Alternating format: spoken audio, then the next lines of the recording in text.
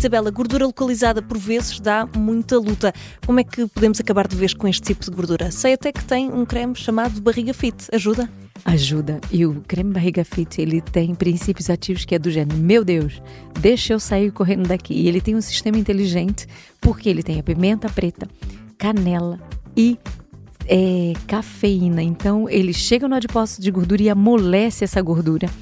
E ele tem um sistema inteligente que chama-se Epigenic System. Ele é autodrenante. Às vezes as pessoas acham que estão até mesmo com alergia, mas não estão. Então, o que nós fazemos? Nós aplicamos na pele e eu vou dar uma dica caseira para poder ainda dar um melhor resultado. Aplica na pele, põe aquele plastiquinho celofane e põe uma cinta por cima. Depois, tira ao fim de 30 minutinhos. Ele vai estar o quê? Encharcado, ele vai drenar.